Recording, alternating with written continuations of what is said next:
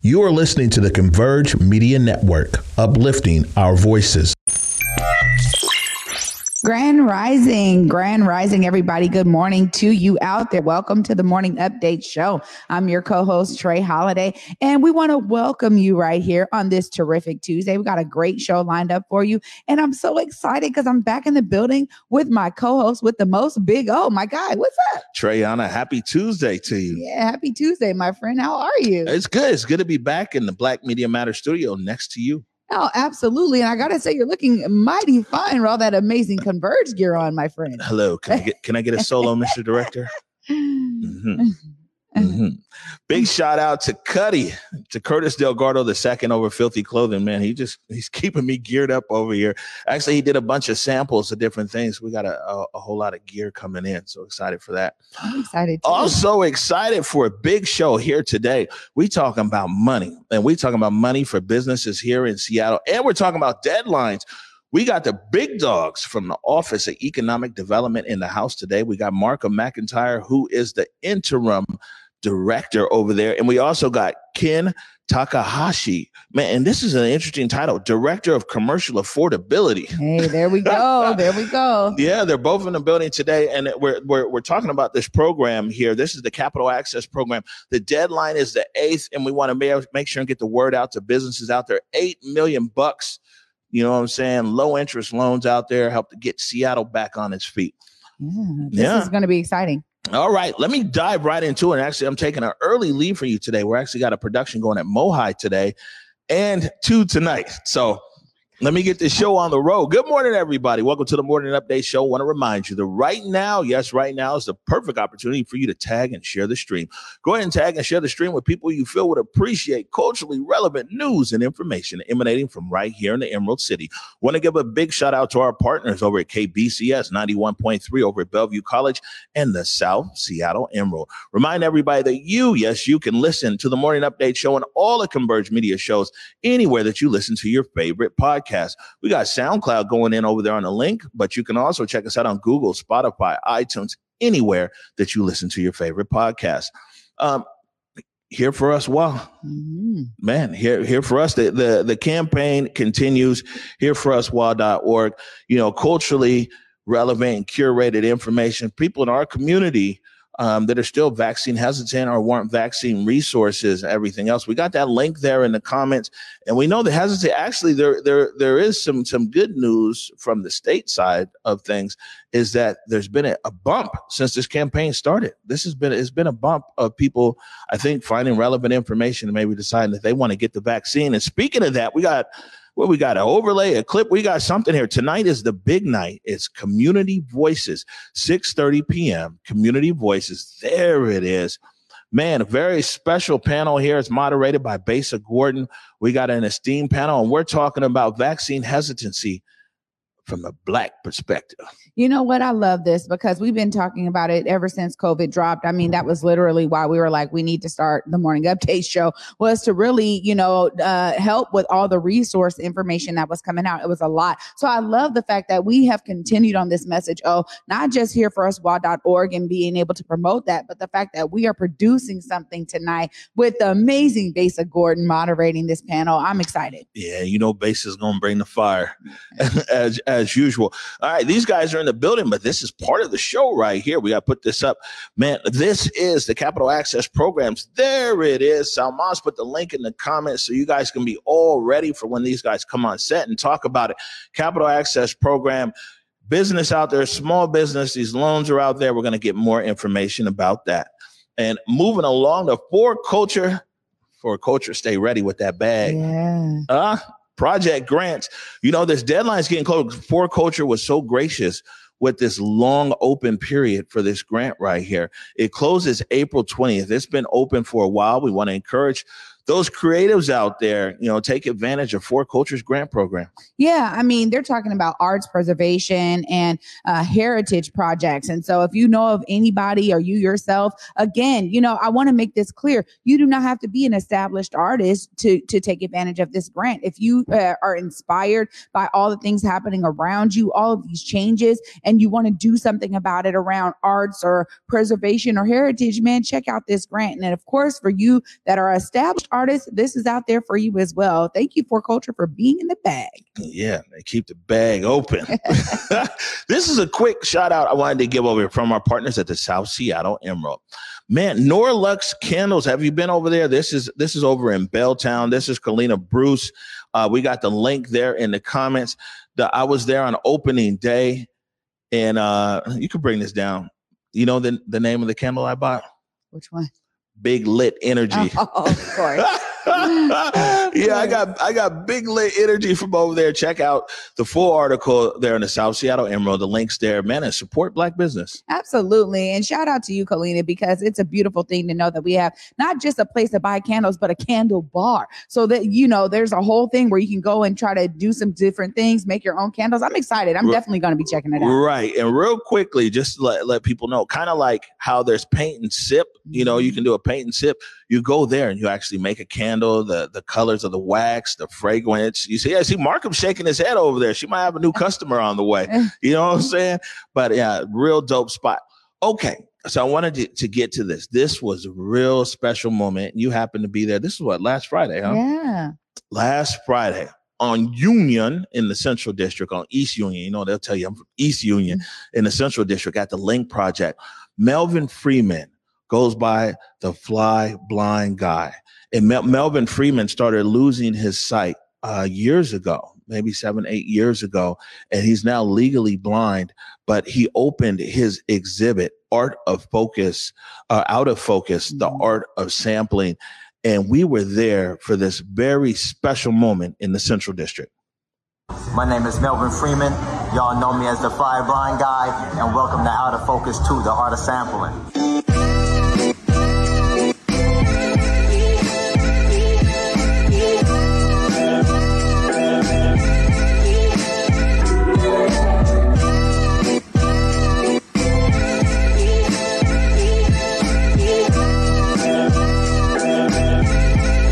Presenting all the work. The work's been sitting and waiting. I've added like 5 pieces, and it's all the money shots, 3-dimensional money pieces. So we stacking layers. You got pictures sandwiched in between money, beautiful candy coated frames. We got a joint here that's live. We got the coffee tables here.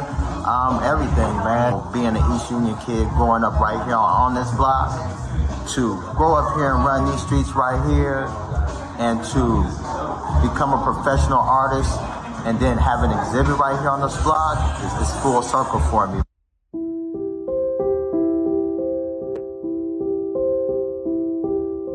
This exhibit is dedicated to my mother Doris, and it's dedicated to my brother Adi, who's no longer here with us.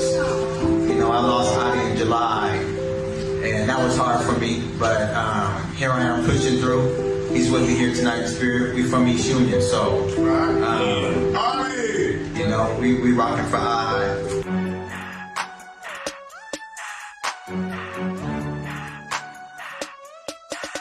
This art exhibit, Out of Focus 2, started with these turntables right here. I built this set of turntables when I went to blind school. I went to an adjustment for blindness training school in Minneapolis, Minnesota in 2016. And I had to build an art project out of wood in our wood shop, and they had to approve it. And they asked me what I wanted to build. I said I wanted to build a turntable. And my art teacher was dope, Martin Barlow. He was like, yeah, that'd be dope. And then next day I said, I want to build a whole set. 2 turntables and a mixer. Because music's always been my thing. So he gave it a go. First of all, check this out. I was blindfolded in school every day from 8 in the morning to 4:30. So when I started building this, I had to walk to the record store blindfolded, go in there and measure the turntables with a click ruler blindfolded. Some days I was allowed to take them off. When I had to go buy the wood, I had to go buy it blindfolded. I cut the wood, blindfolded, everything blindfolded. I used bandsaw, table saw, compound miter saw.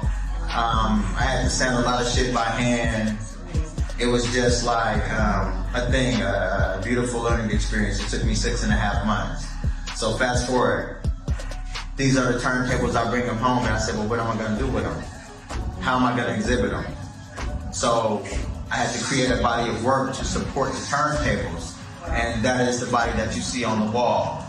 It started with the Eric B. and Rakim paid in full piece.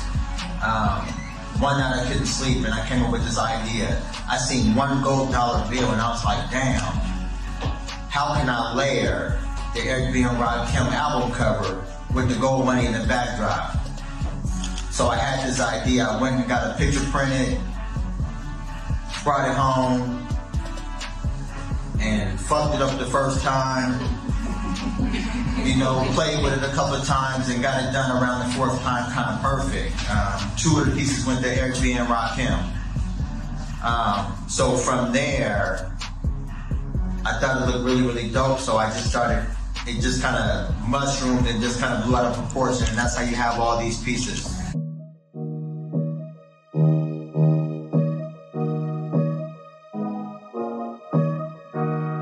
I kind of like the art of sampling because the turntables in hip-hop was used to sample, and hip-hop was created, you know, off of old soul, off of funk, disco, and different things like that.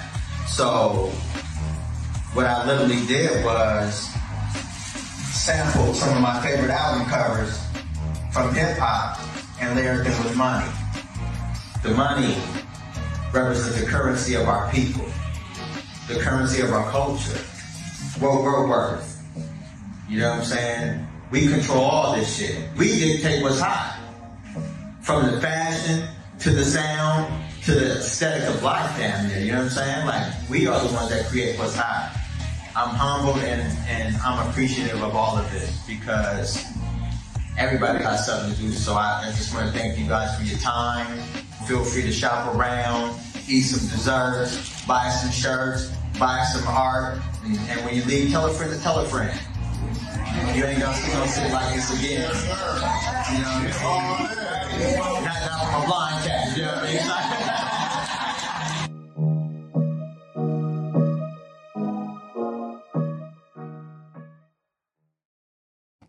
Oh my gosh, it's such an amazing piece. And being there was so, really, it was breathtaking, honestly. You know, growing up right there around the corner from Melvin, I always called him Big Bro. And I lived literally next door to Adi for so much of my childhood and didn't know that we shared family. So it really is just such a beautiful story, you know, about his mother, Adi. To be honest, all of the art pieces really spoke so much to me because it's just the culture. I mean, you're talking about albums and different pieces, even that scene from Belly. It's like, these are things we grew up with. Oh, it was beautiful, man. I think Melvin Freeman, I mean, one amazing story. You know, I've gotten a lot of people hitting me like in the DMs who are woodworkers. And they're like, yo, this takes skill having sight. But to make 2 turntables and a mixer blindfolded, yeah, come on. Right? And then all the art in there. And you see, this is what we talk about when we talk about people translating the culture into art. Amazing exhibit. It's going on until next month. And, you know, I really encourage people, don't only stop by, buy something, man. Yeah. You know what I'm saying? Buy, because those are real bills that are in the art. So, you know what I'm saying? You need to pay the fee and support art. And once again, by the way, the camera phone collector strikes again. Yes, it looks so good too. Yeah, I didn't have my mini mic with me, but like, yo, the camera phone, I tell you, man, some of our best stories come from just popping up and being like, oh, wow, there's a story here, and taking out the phone. Yeah. People always think you got to have a big camera, this and that, but the story is the story. Yeah, absolutely. Always capture it well. And I got to say, too, I mean, you got a quick glimpse right there of the treats, but they were all mimicking every single one of the pieces that were there. I mean, talk about coordination, man. We know how to put on events. Melvin Freeman not only is an amazing artist, but he got swag and style. Really. You know what I'm saying? Good stuff there. Like I said, that's at the Link Project on 20th in East Union.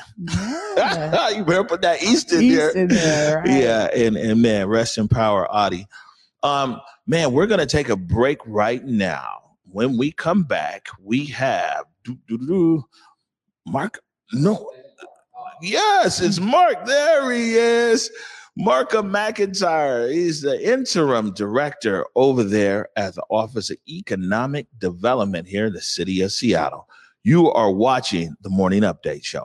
As a non-binary Black femme, a lot of my identity is rooted in body. Once the vaccine was introduced, it was really difficult to think in terms of safety as well as autonomy. As a Black American, the relationship with government is very complicated. It's hard to trust. A lot of these conspiracies are really impacting people making a decision, especially with Black folks, to be clear about what we're doing. I think it's just a well-rounded conversation to see what's best for us. Hey there, it's Trey Holiday. And of course, Vesa and I had to take a trip back to Market Street Shoes to grab some items. They always know what to show us. And let me tell you, we both spent quality time to be sure we collected some amazing additions to our wardrobes. They have some of the most unique bags, shoes, and accessories. I mean, the whole shebang. It's always a good time when I get to shop with my girl, Vesa. Make sure you go check out Market Street Shoes, y'all, and you too can walk out with some dope gear.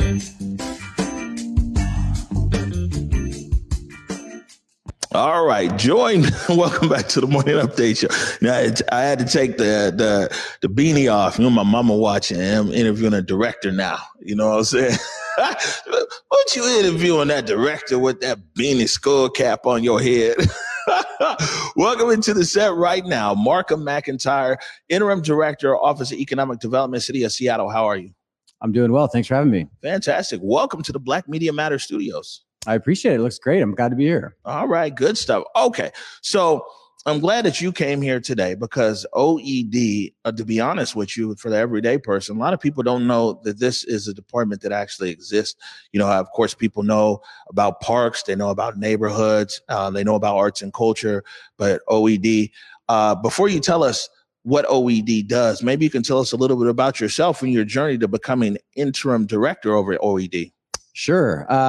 Well, many years ago, I was a farmer over in East King County. And that was my first exposure to kind of what it takes to run a small business. And no matter kind of the values that you have for that business, you still have to run in the black, right? You still have to figure out a way to make a profit. And from there, I worked on some local policy to help support local agriculture, quickly moved over to DC and worked for then Congressman Jay Inslee. I then worked on his gubernatorial campaign in 2012. And then in 2013, I started working at the Seattle Metropolitan Chamber of Commerce, which is a regional business association that supports businesses large and small throughout the Seattle metropolitan region. And then just a month ago, I started as the interim director for the Office of Economic Development at the City of Seattle. Right. And why do you think Mayor Harrell tapped you for the position? I think it's because first of all, Mayor Harrell cares deeply about the business community. He's been very open with that on the campaign trail. And then also as in his first 3 months as mayor. And that's a little bit of a different flavor coming out of the mayor's office, where there's sometimes been some antagonism between the business community and the city government. So hearing Mayor Harrell really wanting to support the business community and kind of figure out what can he do, what can the city do to help them thrive, really inspired me. I think his talk about kind of one Seattle and us all being in this together and wanting to create a Seattle that's welcoming, where people feel like they belong, is something that the business community also wants. So me coming from the chamber and having those business relationships, being able to leverage those and make sure that we're asking the businesses to help the city, but also figuring out what they need to succeed is why he wanted me in this spot. All right. And I'm glad that you're here and your office is here. And especially when Mayor Harrell talks about one Seattle, I'll be honest with you, a lot of us in the Black community are skeptical because you know what I'm saying? It's usually one Seattle minus us, you know? And so we're closely watching Mayor Harrell on some key things in our community, and economic drivers is one of them. Maybe you can tell us a little bit more about what does OED do? Sure. And first of all, I think that having that eye on the mayor's office, having that eye on the city is good. We need that accountability throughout the public and through the different communities. So the Office of Economic Development, our main mission is to make sure that we're building an inclusive economy here in Seattle. That term gets thrown around a lot. And sometimes it feels like just another buzzword. So to me, what that means is an economy where everyone can fully participate. So whether that's somebody starting a business, they're probably going to need to get a bank loan. I think we know that right now that's not true for everybody. That's not true for every community. I think we want to make sure that people can advance in their careers and build wealth. I think we know that that's not true for everybody right now. And so part of our role as the Office of Economic Development is figuring out how do we create those pathways either for business owners or for workers to advance themselves and hopefully build wealth. I think that at the end of the day, when we're thinking about economic development, it's about building community and generational wealth across Seattle, particularly for communities that have been historically excluded from that opportunity. All right. And what are some of the like programs or initiatives that OED has done or planning to do? I know we'll talk about the capital program, but what's going on over there that the average person, the small business owner can relate to? Well, I think the Capital Access Program, I know Ken's going to talk about this, but it is such a good example because when you talk to small businesses, especially coming out of the pandemic, where a lot of them were just hammered by costs and not necessarily having the customer base to support them, it's access to capital, right? It's being able to get money to grow your business, to support your employees, to kind of expand your markets and expand your customers.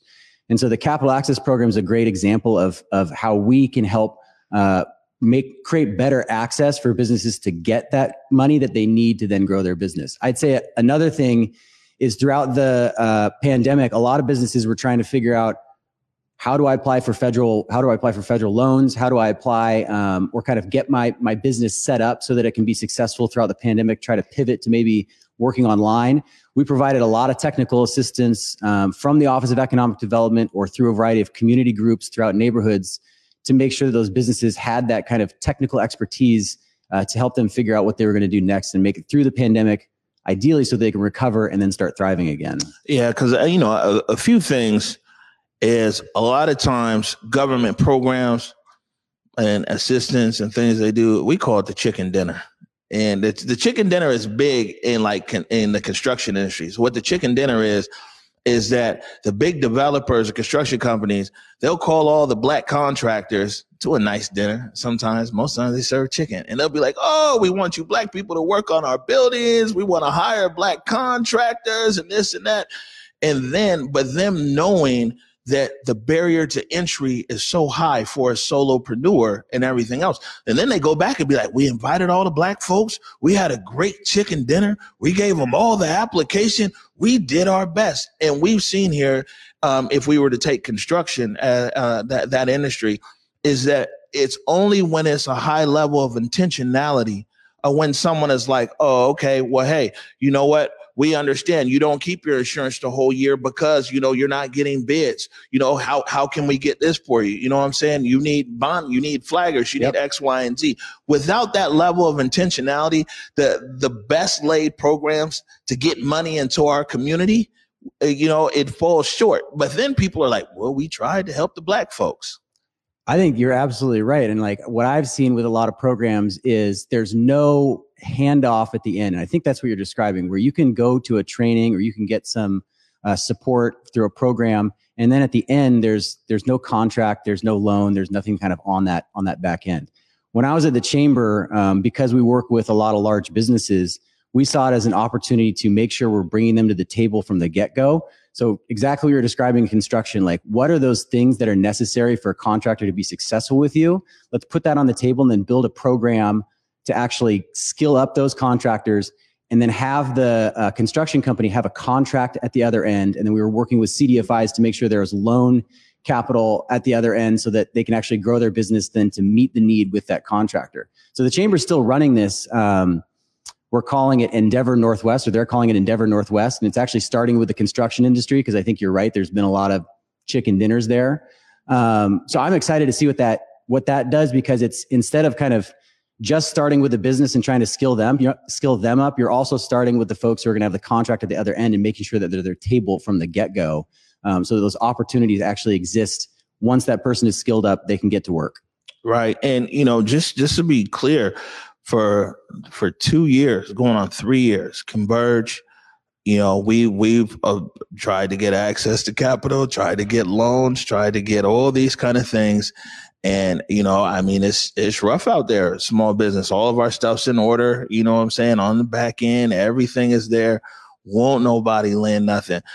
So this is a good opportunity for me to thank our supporters out there, because you guys are the ones that have kept us on air over here. You guys have, kept it going.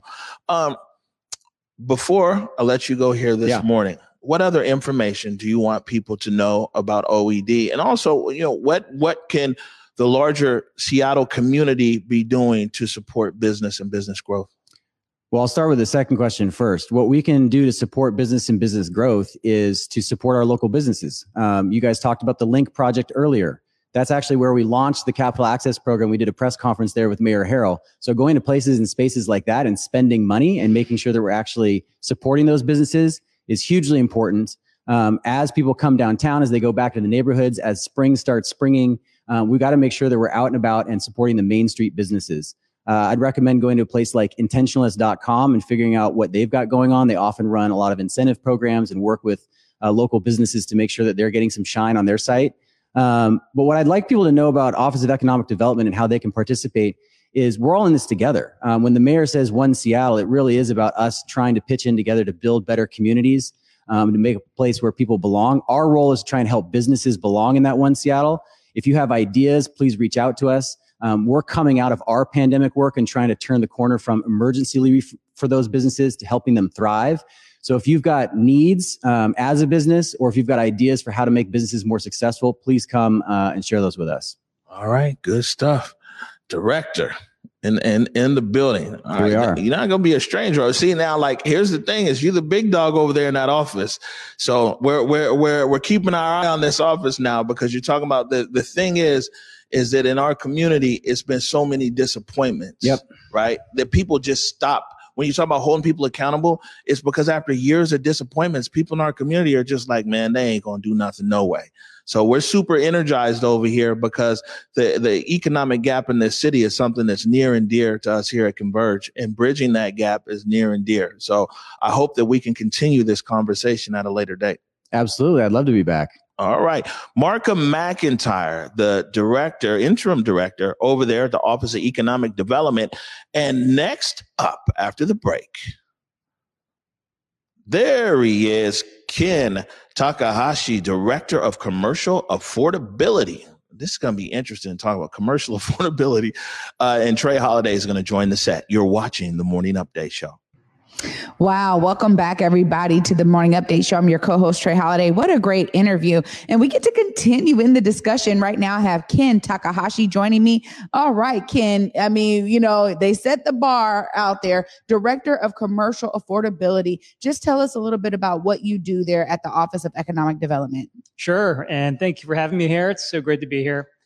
So at OED, what I do as Director of Commercial Affordability is to help businesses get equitable access to resources, whether it's financing or technical assistance, so that they can have the tools they need to be able to have an affordable place to do their business and to stay in Seattle. So it's both financing and technical assistance that I help. It's so important because when we talk about technical assistance, the first thing I think of really is, all the work that Communion had to do, right? Being given, the opportunity to occupy a shell. It took a lot to get it to where it is today. How do you guys ensure that you're connecting in that equitable way to businesses that need that assistance? That's actually a great example, and one that we helped out with. It started with, we had a business advocate that helped the business understand sort of the navigating through the permit system and help them get through that part of the process. It was a nice handoff to me then for me to help them think about, okay, in this new location, it's going to cost a lot of money to set up their space. So how do we help them with the build out? So we help provide them with a tenant improvement grant to lower the cost of that funding, along with other technical assistance to kind of navigate through the process of hiring a contractor and getting the build out done. So it's the kind of thing that we helped out with the other businesses in the Liberty Bank building, whether it's Earl's Cuts and Styles and Cafe of Ole that's going into that space. We helped all of those businesses there. Well, that's a great segue to my next question, because I'm really wondering, this was kind of a high profile, build out. This was a high profile project, right? Development project. But for somebody who's like, oh, I don't have those connections, how do they reach out? How do they get connected to these advocates you speak of that are then, really bringing those businesses into the opportunities at OED? Sure. And I think we need to do a much better job, as always, to reach out. And I think being fortunate with the amount of one-time resources we're getting through the federal stimulus and through city funding, it's going to give us the opportunity to have real resources to help them with funding and with more technical assistance programs. And we're really demonstrating how the kind of one-time assistance we have really should be our kind of base level of support, and to make sure that our staff at OED is out there and making sure everyone is aware of these opportunities and finding out great ways to work through our neighborhood partners and just to kind of get the word out to make sure they understand those opportunities. Well, we know that there's a lot of events, particularly when spring starts to spring, summer coming around. How are you guys connecting with some of these community events to try to maybe table or to get information out there where there's large amounts of people already, coming together? Oftentimes, a lot of vendors too that may need this information. Sure. I think one big way we try to help is through our neighborhood business district program. It's called Only in Seattle. And what we do is we work with our neighborhood partners to help them with those events, to help them get those through, help them plan out not only the events, but also just holistically with their district. How do they market their neighborhood? How do they brand it in the right way, and give them support to think through that entire strategy? So it's not just a one-time event, but it's the entire kind of process of how to build up a neighborhood. Yeah, I think it's really true. And so much of that is community centric, right? And we talk about kind of a loss of community a little bit with gentrification, because you got a lot of people that are not from here that are like, okay, I just go to work, I go home. So maybe there's a disconnect there. But I got to talk here about the vacancies. We see a lot of vacancies in terms of commercial property in some of these buildings that many would consider unaffordable, right? So it's kind of only there for certain people that can afford it. But there's a lot of vacant space at the bottom. We're talking about mixed use. However, a lot of these buildings are being built and the mixed use is not yet happening. What are some of your thoughts about that? Or has your office actually planned out how you guys can inject some much needed assistance to ensure that businesses are able to populate those spaces? Yeah, sure. We're trying to address that at different levels. One is working with our neighborhood partners who really want to advocate for themselves and to talk to developers and to tell them about the local businesses that can go into the space there. And so we're helping those partners understand sort of what the best opportunities are in terms of space, connecting them up with some consultants to help them think through that whole strategy of what are the great spaces to really prioritize. And so that's one level. We're also helping them with the tenant improvement grant program that I talked about before. Again, pairing that with technical assistance. So we have the consultants to help businesses talk to the landlord, to help them kind of think through how do they best negotiate for themselves, kind of the best rent and the best sort of tenant improvement allowance that the landlord would provide. And then we would come in with the funding for the tenant improvements. And also a new thing we're going to have is the Small Business Ownership Fund, is to help small business actually buy a ground floor space to have a real permanent affordability solution for to stay in the neighborhood. Yeah, staying in the neighborhood is one of those things that I think has gotten tougher and tougher, particularly as we digitize our world more and more and more. And so this idea, we've seen it kind of with this huge tech boom, a lot of folks shopping online, and less people are going into brick and mortar spaces. So it's great to hear that you guys have all these programs to really try to break down some of those barriers that exist for small businesses. And that lends me right here to the Capital Access Program. From your perspective, how are you particularly engaged with this program and this level of funding? Yeah, I think it starts with back when the pandemic started, we were scrambling to figure out how do we help out these businesses not knowing where the endpoint was. And so we put a lot of short-term grant money out there, and then, quickly realized this recovery period is going to be a long one. So we need to figure out how to pivot from that and to something more longer term. And that's when we started to design this program, the idea that we can provide more financing amounts, larger amounts, that'll cover a longer period of time, giving them a longer runway to recover. And in a way that we can quickly get the dollars out, for us not to try to become lenders overnight, but let's work with those community lenders that have a track record of serving underserved businesses and figure out how we can put in city funding to make that financing even more affordable. So that's what the idea behind the Capital Access Program is about. Well, I think it's so necessary. Obviously, we've been talking about how hard hit our businesses were during this COVID COVID pandemic. But I also think too that so much of it is accessibility. I mean, we're talking about a lot of businesses who sometimes just don't know about these opportunities, and then they miss the deadline and it's done. We're also talking about one-time funding sources with something like ARPA funding coming from the federal government. What are some of the things that you guys are thinking about in terms of recurring funding? Because you were just talking about that earlier, that you guys are doing more funding to allow for a longer runway. What are you guys thinking about in years to come? Because this is going to be something that I think a lot of businesses will be able to utilize to kind of, scale their business up as well. Maybe getting it out of a home service and doing something that is more in the commercial space and brick and mortar. What are some of the things you guys are thinking about in that regard? Sure. In terms of like beyond this capital access program, one-time funding, I think establishing and strengthening our relationships with these community lenders who have ongoing funding, and figuring out how do we continue that? How do we strengthen that relationship? And for us to come in there with technical assistance to help more businesses qualify for that funding. I think it's talking with our congressional delegation to try to find out how do we get an ongoing source of federal money, because in this state, there are some restrictive rules against us using city general funding for direct business lending. So we need to really be creative in accessing federal money and working with our partners, the community lenders who have that funding. Yeah, I think so much of it is that, there's a call out there because there's a need, right? We think about supply and demand, but there's a need right here in terms of, business funding and the injection of this funding. Now, Omari and I have been talking about, where this money came from. We understand that there was $5 million that was actually taken out, and the mayor made sure that $5 million came into this program. Tell us about that, because there was some issues in the community because that money was supposed to go to another source. They didn't realize that the mayor had the authority to kind of pull some of that money. Tell us about that $5 million that we know came from another budget. Yeah, I can't speak to sort of the behind the scenes, what happened before. All I can tell you is I worked directly with that task force, the ECI task force, and they were very much focused on how do we help these underserved businesses, the type of businesses that don't have access to that funding. How do we work with the right lenders?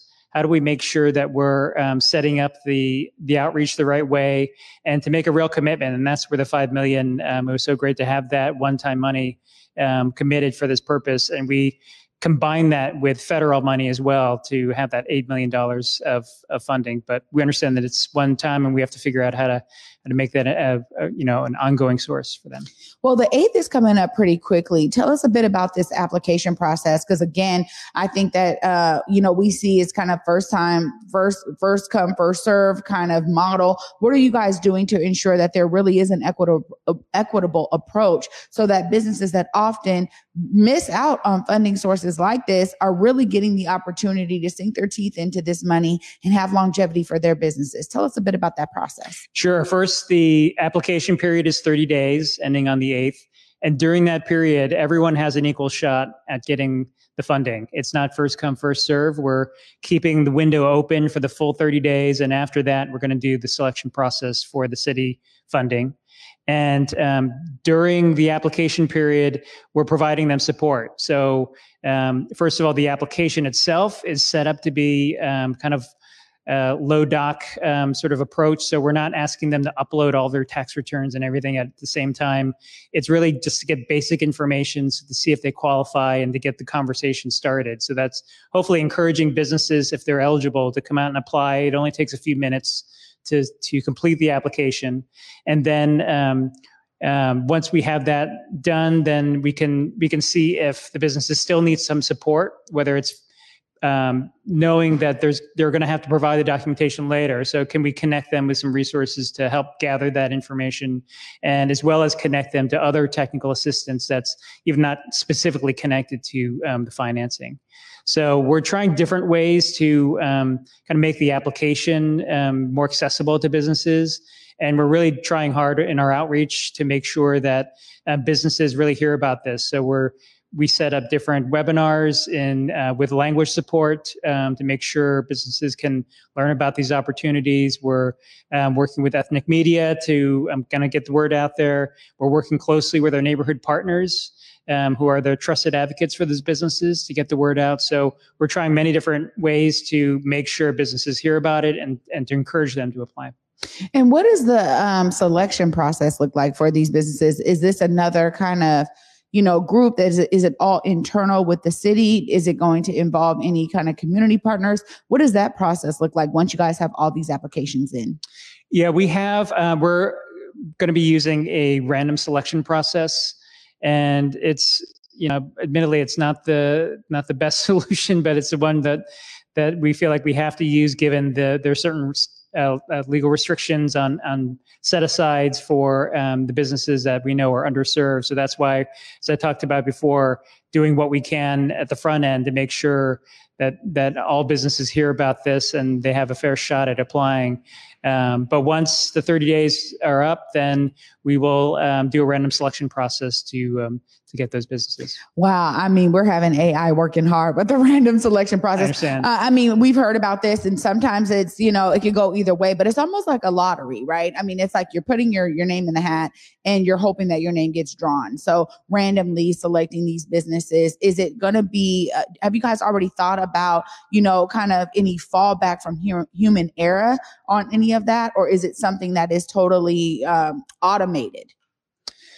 Well, I mean, it is going to be sort of automated in a sense, but I think what I would say is we do have a pretty good track record of in using that because of our outreach process. For example, in our grant programs, the majority of those grant recipients were BIPOC-owned businesses, and I think that shows that we really kind of do the right things in terms of doing the outreach, and we're able to get the right result, even though we have to work with these legal restrictions in the process. So that's why I'm confident. I think what we've done so far is setting the table to have a good process, a good result, even though I admit the random selection is not the ideal solution. Well, we're talking about $8 million here. If I'm a small business and I apply for this money, what does it look like? Is it based on need? What are the award amounts that are going to be coming out once you are selected? Sure, it's based on need. So it's first, we're working with this existing loan product that businesses will be evaluated by these community lenders, and they'll determine what the need of the financing is, and the loan can go up to $150,000. And then the loan has an interest-only payments for the first year, 4% interest. And then what the city money will do is to come in at year 2 and reduce the amount of the loan by 25%. That's really, I think, a good program. But how have you guys thought about some of the barriers that we see, particularly in the Muslim community, where they're not able to access this type of funding based on that model of interest? Have you guys thought about that?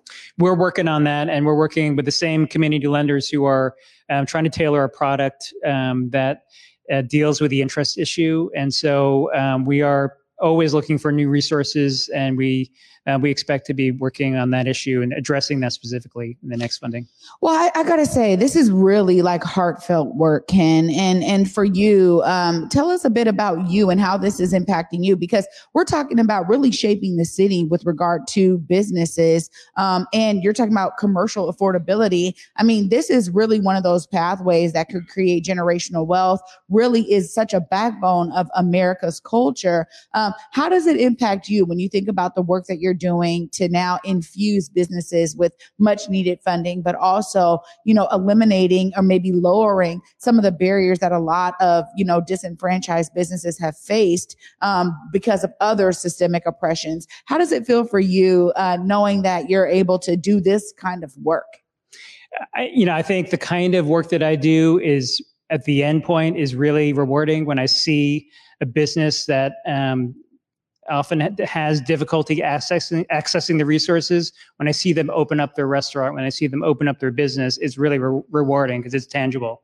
It's not just some theoretical numbers on the page where something came out the right result. You really see them day one opening up something and really with these small business owners, this is their life. This is not just some cold sort of job where they clock in, clock out. So at work, it's really rewarding to be able to help them. And that drives me to come up with these solutions and to make sure that we can do everything we can to give them the best shot at having that first day of opening up. And then not only that first day, but how do we sustain that? How do we give them the tools that can help them stay there permanently and not get forced out?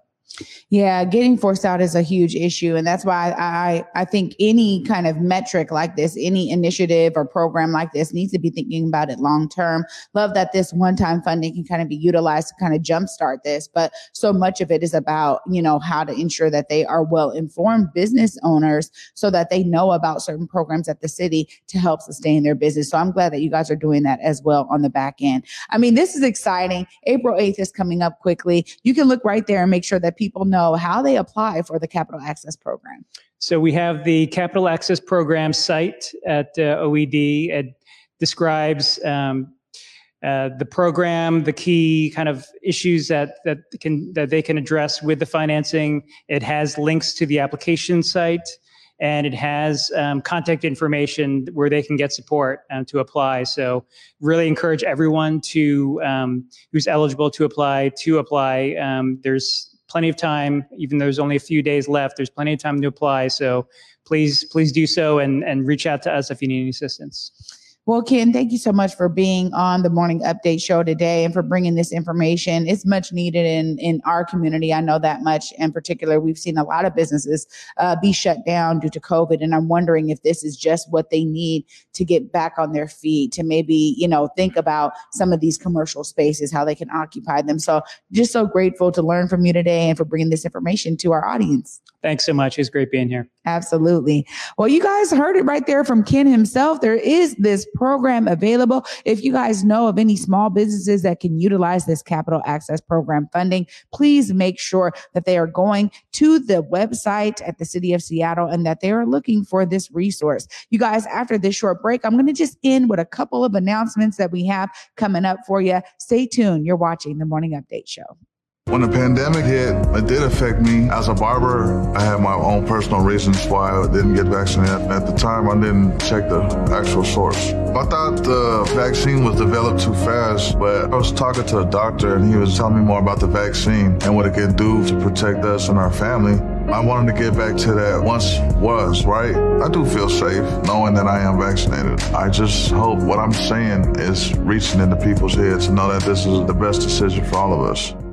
Hey guys, Besa Gordon here, and before heading to Belize, Trey Holiday and I had to make sure we linked up with our good friends over at Market Street Shoes to, of course, grab a few things for the trip. From bags to socks, shoes, sunglasses, earrings, and more. Before going on any trip, make sure you stop at Market Street Shoes. Trust me, you'll find just what you need to make your trip not only enjoyable, but fashionable. Welcome back, everybody, to the Morning Update Show. Thank you guys so much for watching today. What amazing interviews there with Markham and Ken. And honestly, it's such a needed program in the city of Seattle. And I really hope that other cities, I always say this, I hope that other cities are really paying attention to what the city of Seattle is doing to ensure that small businesses are getting the much needed funding they deserve. We talk about federal programming never really hitting communities. And it looks like Office of Economic Development is being very intentional about their efforts to ensure that this funding is hitting those communities and those business owners. So just a huge shout out to our guests today, for Markham and Ken, for joining us. Great information all around. And we'd love to hear from you guys too. If you guys have questions that we can forward over to them, or if you guys know of people that are looking for this kind of funding, make sure that they know about this opportunity and this resource. It is needed. Well, you guys saw it right there, but of course, we're excited for our community voices tonight at 6:30 p.m. right here on Converge Media Network. It's going to be an amazing discussion, and Besa is going to be bringing it home with her moderator skills. Clearly, we have a great esteemed panel there that has been curated to really talk about some of these issues that we've been seeing in Black community around COVID-19 hesitancy. So I'm so excited that we are doing this. We've been talking about it for a long time, and I'm really excited because at 8:30 p.m. tonight, my brother Proof in the Play, Truth with Proof, you guys. He's going to be here at 8:30 tonight.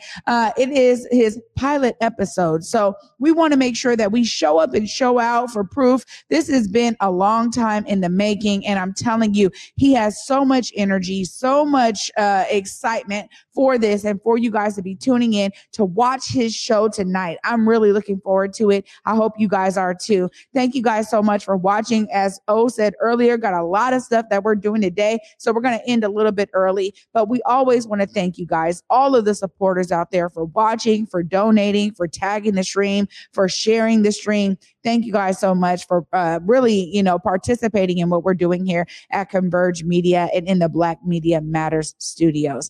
Now, for me, it's always a message to see yourself as a part of the solution. I think Markham and Ken have really given you guys another example of how to do that, even on your jobs and the jobs that you go after. Make sure that they're moving things forward in terms of progress. We need these types of funding sources in our communities. We need to be establishing a good relationship for small businesses within their communities. And I think funding is one way to do that. So I hope you guys were inspired by their stories and their interviews here today about what they're doing at the Office of Economic Development.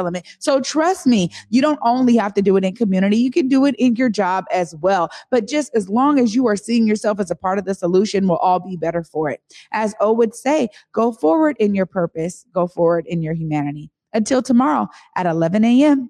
Peace.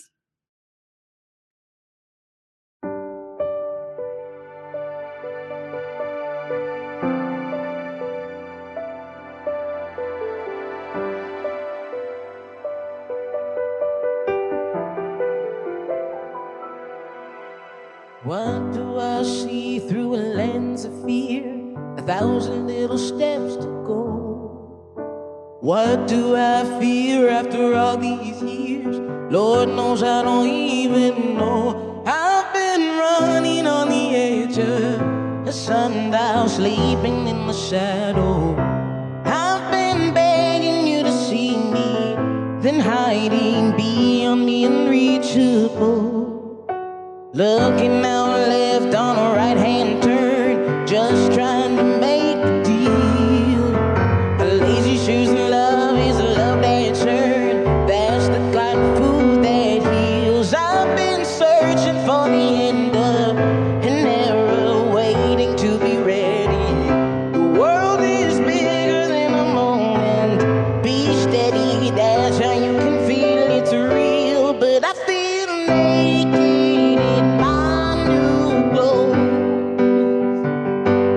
I got used to hiding the holes. This whole world got new tricks and I'm in the thick of it. This I swear I'm already sick of it. At least I found the antidote. Oh.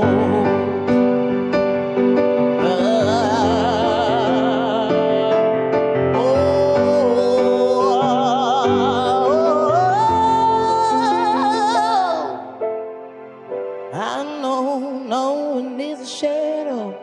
I know no one is a shadow. I know no one is a shadow. I know no one is a shadow. I know no one is a shadow. I know no one is a shadow. I know no one is a shadow.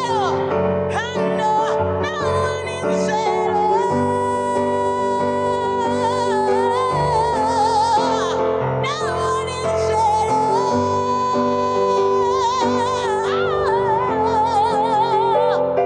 But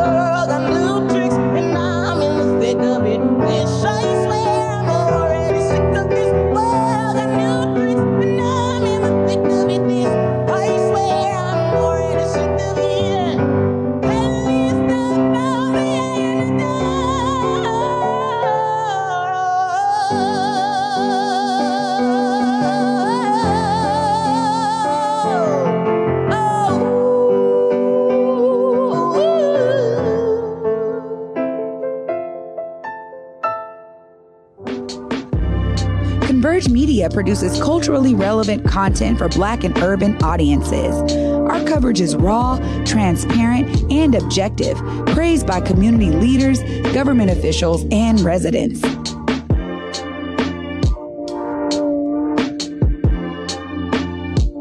Support Converge Media today via Venmo, Cash App, or PayPal at Converge Media.